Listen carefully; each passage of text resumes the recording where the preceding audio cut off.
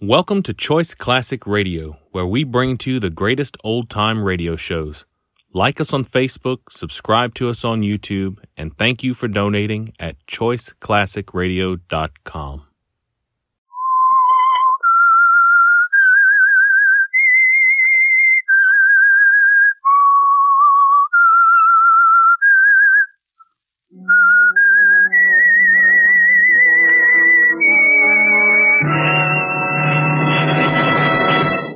It was a quiet night for San Francisco, almost too quiet.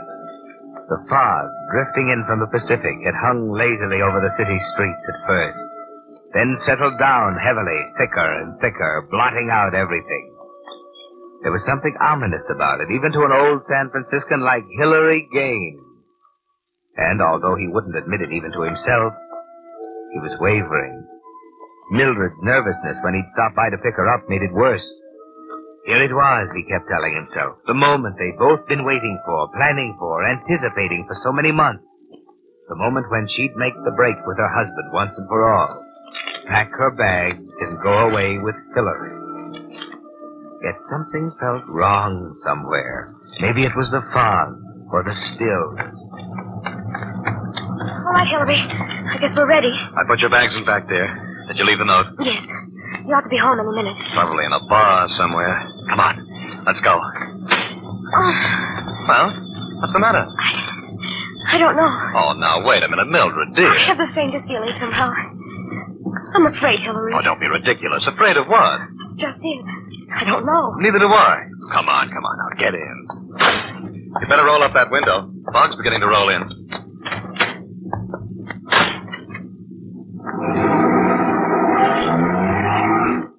Now, darling, you just had a case of nerves. You're excited. I don't know. I keep feeling something's going to happen. Something has happened. You've left that no-good husband of yours. You played nursemaid for 6 years, and now it's over. Yes, it's over. What a way to end it. Sneaking off like this, leaving a note on the dining room table. What's wrong with that? Well, I might have been more above board. Oh, forget it, Mildred. You don't owe him a thing. No, I guess I don't. Maybe I should have had it out with him. Told him I was leaving and wanted a divorce. Hilary, do you think we're doing the right thing? Oh, for the love of Mike. Mildred, we've had this out a dozen times. I don't want to go over it all again. I'm sorry, dear. I didn't know I was going to feel like this. You're still not sure, huh? No. Okay, if you're not sure you want to go through with it, if you want to go back to that no-good heel, I'll take you back. No, Hilary. I don't want to go Then back. what do you want? Can't we do it some other way? As long as you don't know what you want. You're going back? I'm taking you back. And if there ever is a next time, make sure you know what you want. This blasted fog, I can't see. Slow down, Hilary. What time is it? It's 5 to 7. What time does George get home? 7 usually. We might make it. Now that you're going back, I'd just as soon he didn't see that note. Oh, good heavens, I forgot all about it. He's probably home by now. I know it. Oh, Hilary, if he... Look out, that man! Oh, you hit him. Here he is. Over here. Mildred, it's your husband. Tommy. Oh, Tommy. Shut up. We've got to get him to a hospital. Wait a minute. No, it's too late for that. He's dead. I told you. I told you there was something wrong. It was all my fault, Hilary. It's all my fault. Mildred. Shut up. And listen. There's nothing we can do for him now. We've got to get out of here. What? People know about us, Mildred. They'll never believe it was an accident. They'll say we killed him on purpose.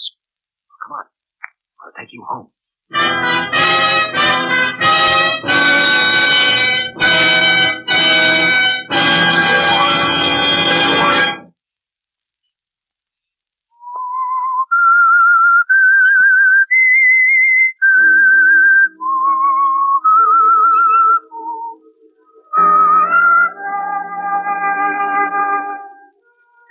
So you made a decision, didn't you, Hilary? You had a choice and you made it.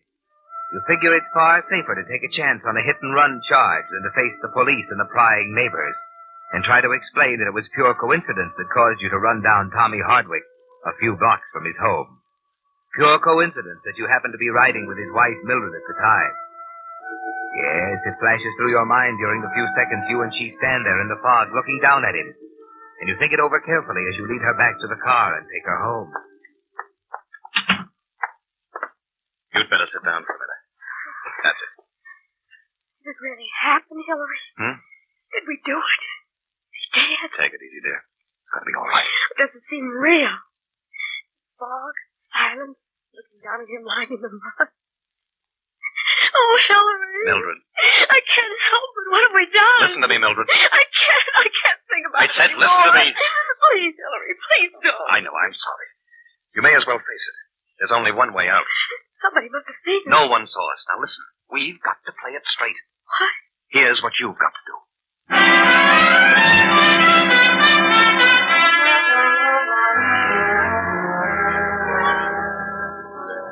Hello? Robinson Finance Company, please. Hello? I'd like to speak to Mr. Hardwick, please. This is his wife. He's gone? When did he leave? But that's 2 hours ago. I don't understand. All right, thank you. But you see, I thought Mr. Hardwick might have stopped off at the club on his way home. He's over an hour late now, and he hasn't telephoned. When did you last see him, Ed? But he's never been this late before. I've had dinner ready for now. Oh. Well, maybe I'd better, Ed. I'm worried sick.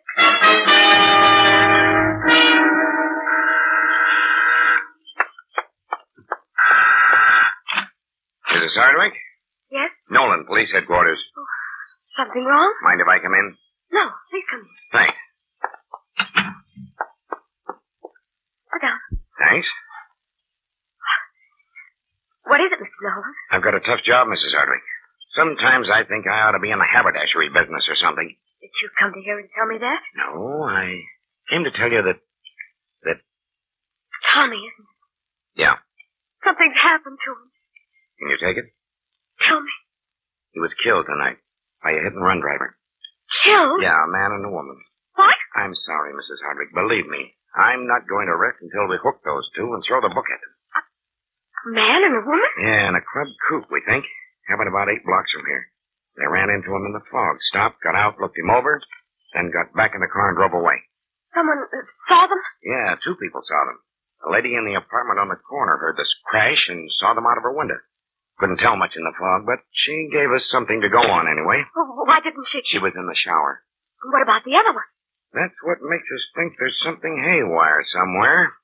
She saw them stop, pulled up alongside a parked car. They ran back, checked the body, and then drove off. 10 seconds later, the lights in the parked car go on, and it drives off too. Oh. Yes, it surprised me. Our prize witness was still sitting in that parked car all the time, and he hasn't showed up yet. But don't worry, Mrs. Hardwick. There isn't much we can do about your husband, but we're sure going to nail that guy and his girlfriend. Yeah, we'll make the inquest business as easy as possible for you. I'll call you tomorrow. Thank you, Mr. Nolan. Okay. I know how you feel. If I were you, I'd call up a friend or something. It's a bum time to be alone. Thanks. Good night, Mrs. Hardwick. Good night. Hillary. Hillary! I heard it all. What are we going to do? The street was wet. Probably got tire tracks. Well, work. They know everything. Wait a minute. That woman in the shower, she couldn't have seen much in the fog. But what about Yes, the guy in the parked car. How will we ever find him? Don't worry about that, lady. He's probably going to find us.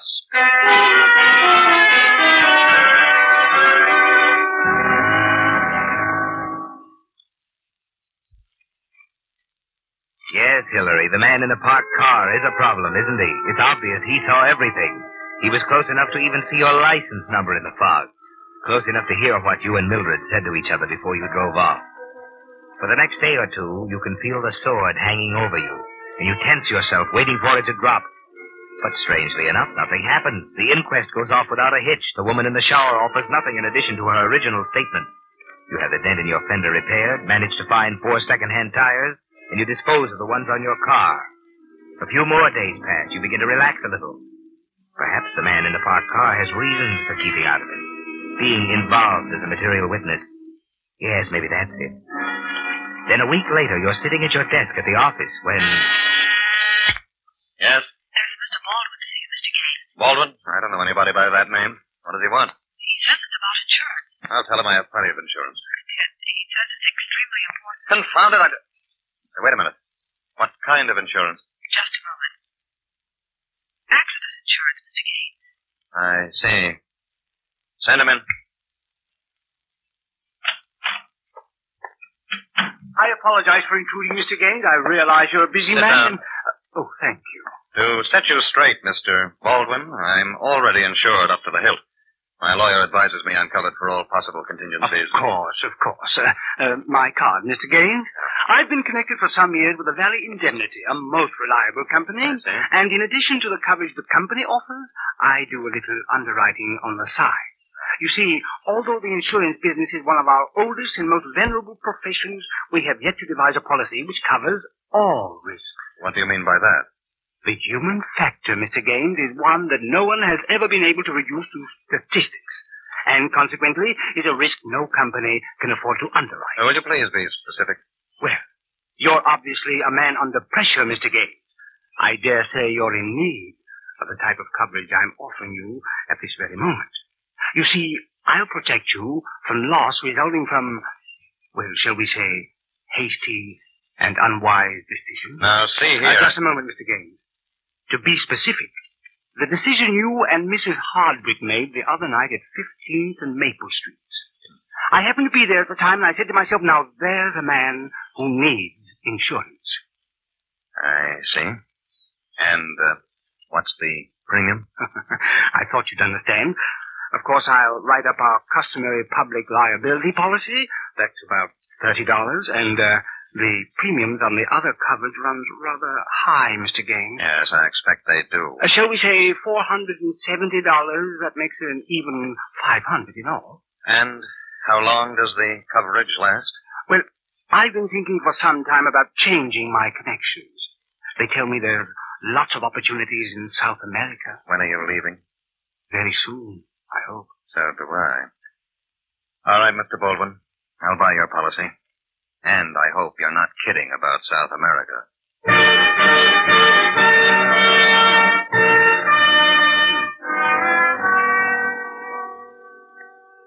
How much do you want this time? $2,000. I won't pay it. You would pay it, however, if you had my assurance that this is the last time? Yes, I expect I would. Very well. You have my word. I'll drop by this afternoon for the cash.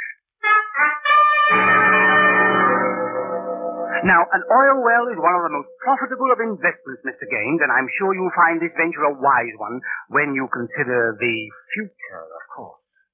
Oh, by the way, I expect to be leaving next week. $2,300. Congratulations, Mr. Gaines. You're part owner of the Narcissus mine. It's too bad in a way that I've had to postpone my trip to South America until Friday, but so much the better for you. You dirty leech, get out of my office. Now, wait a moment, Mr. Gaines. I'll kill you. I knew you'd come to that eventually, so I made provision for it.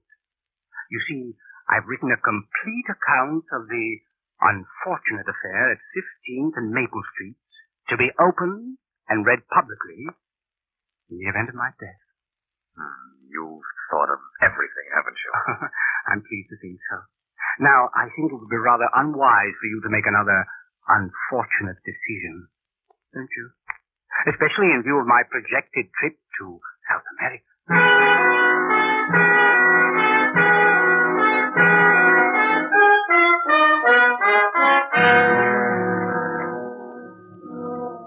You're helpless, aren't you, Hillary? There's no way out now. You change inwardly as the thing goes on. What was anger and outrage have turned into fear. Mr. Baldwin's periodic visits have made quite a dent in your assets, haven't they, Hillary? The day isn't far off and there'll be nothing left to pay him. If you could only get your hands on the account he's written, the protection he's provided for himself. Yes, you'd kill him if it weren't for that, wouldn't you, Hillary? Then at last you get a lucky break. I know where it is, Mildred. I found out where it is. What? The account he's written. The thing that's going to be opened if he dies. Where is it? In a bank on Market Street. I saw him today and followed him. in a safe deposit box. I'm sure of it. What good does that do us? He keeps the key on him. I was standing in the crowd when he took it out of his pocket and went in the gate. Hillary, you're not going... Never mind, Mildred. Let me make that decision.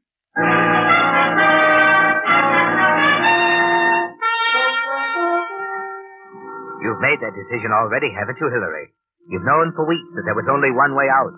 And the moment you saw him walk into the safe deposit department in the bank on Market Street, you decided to take the chance. You follow him home a few days later. Note the garage where he keeps his car. Watch him as he walks the block and a half to his apartment on the other side of the street. That's important, isn't it, Hillary? He lives on the other side of the street from the garage. You were careful to notice he wasn't recognized at sight by the guard at the bank, and gather that he hasn't been in the city long enough to be known. That fits too, doesn't it? So it's all planned carefully when he calls you a few days later. Now, first of all, Mr. Gaines, I want to impress on you that I have my reservations. I'm leaving Monday for South America. Yes, of course. Now, there are a few matters I'd like to clear up before I leave. I must deliver your insurance policy, of course, and then there's the matter of the radium. Oh, it's radium this time, huh? Yes, an exploration company I'm incorporating. I'm sure you'll be interested, Mr. Gaines. I'll call on you sometime tonight. Look, if you don't mind, I'd rather call on you. Will you be home tonight? I expect to be home later in the evening. What time? About 10 or so.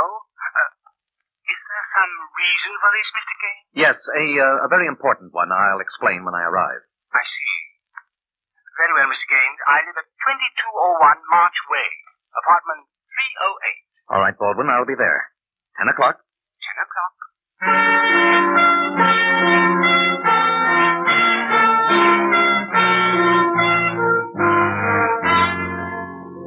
Yes, Hillary, it's all planned, isn't it? At 9 o'clock, you're sitting in the coffee shop across the street from the garage in which Mr. Baldwin leaves his car. You thank your lucky stars for the weather. The fog has rolled in again, making it difficult to see clearly more than 100 feet. Promptly at 9:45, you see his car roll into the garage entrance. And 2 minutes later, you're sitting at the wheel of your car, waiting for him to come out. Suddenly, you recognize him as he comes out, the plump figure, the rolling walk. You wait until he gets halfway up the block, about to cross, and then...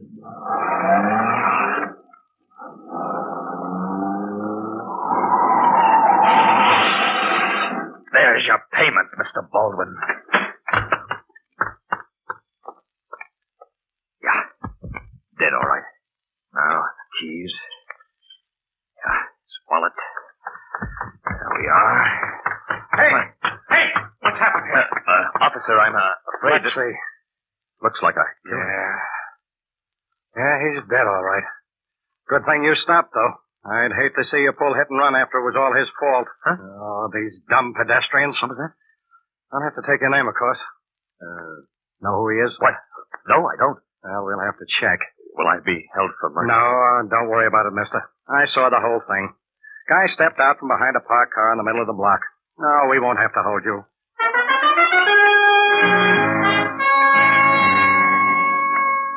That was unexpected, wasn't it, Hillary? You can't help wondering about the unbelievable stroke of luck that night as you set Baldwin's driver's license before you and practiced his signature over and over again. 10 times, 100, 1,000. Finally, you're ready now for your visit to the safe deposit box tomorrow. Excuse me, please. Pardon. Pardon. Yes, sir? George Baldwin, box 1438. Okay. Sign here, please. You got your key? Yeah. There you are. All right. Baldwin, 1438. Now, let me see. I got a note here. A what? Just a minute here. Here it is. It's about the rental on the box, 3.5, due on the 15th of last month. Well, I'll take care of it right away. Must have slipped my mind. Okay. This way, please. Yeah, thank you.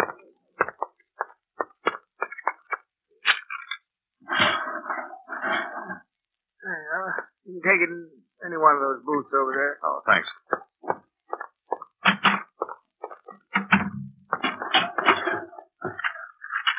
Funds. Cancel checks. Ring. To whom it may concern to be opened in event of my death. This is to certify that on the night of May 10th, I witnessed a hit-and-run accident at the intersection of 15th and Maple Streets in which, thank heaven, I got it. I'm in the clear. They can't touch us now.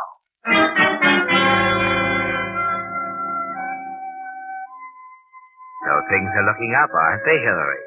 It isn't hard to find answers for the routine questions they ask you at headquarters. You obeyed the laws of the letter, didn't you? Stopped immediately, did everything you could for the victim, cooperated with the officer?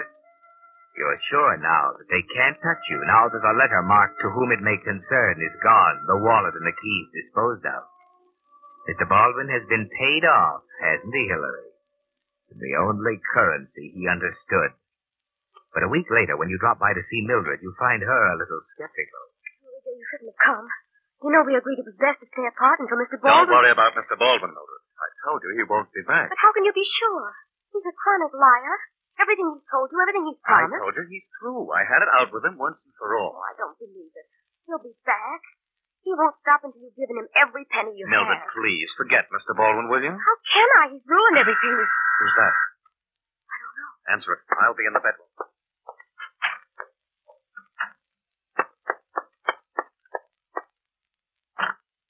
Hello, Mrs. Hardwick.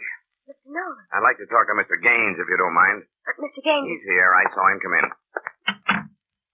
Hillary? Tell him to take his time. I got all evening. Hillary? Sit down, Mr. Gaines. I want to talk to you. What's the matter? Just checking further into the death of Mr. Baldwin the other night. What? I thought you'd be surprised, Mrs. Hardwick. Gaines, we found something in Baldwin's pocket that might interest you. Here. Insurance policy. The report said you claimed you didn't know him, Gaines. This policy's made out to you. Well, guess I didn't recognize him. Sure. Well, Another funny thing.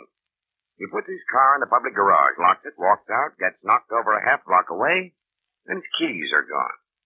Somebody got to him and took them, huh? Somebody who wanted the key to his safe deposit box. Oh, wait a minute. You have no right to recognize We him. know it was there because there was a notice in his pocket saying payment on the box was overdue. Well, what's that got to do with me? As a matter of fact, we checked the box, found that according to the timestamp on the bank slip, someone impersonating Baldwin visited the box 16 hours after Baldwin died. Not for money, understand. He left that. He was after something else. Now, if you were in my shoes, Gaines, how would you add up that column of figures? Hillary. I can't He was see shaking you down, wasn't he? Well, wasn't he? Okay. You have the right to act dumb if you want to, but you better talk fast to a smart lawyer, Mr. Gaines. Because when you add a motive like blackmail to an accidental death, you get first-degree murder. We know the guy. We've been checking his record during the past few months, and we got a good idea he hit you for the biggest bite of all on the night he was killed. You see, a blackmailer's like a hit-and-run artist. The big bite comes just before he skips. And, there was something else in Baldwin's pocket, Mr. Gaines. A ticket on the next ship to South America.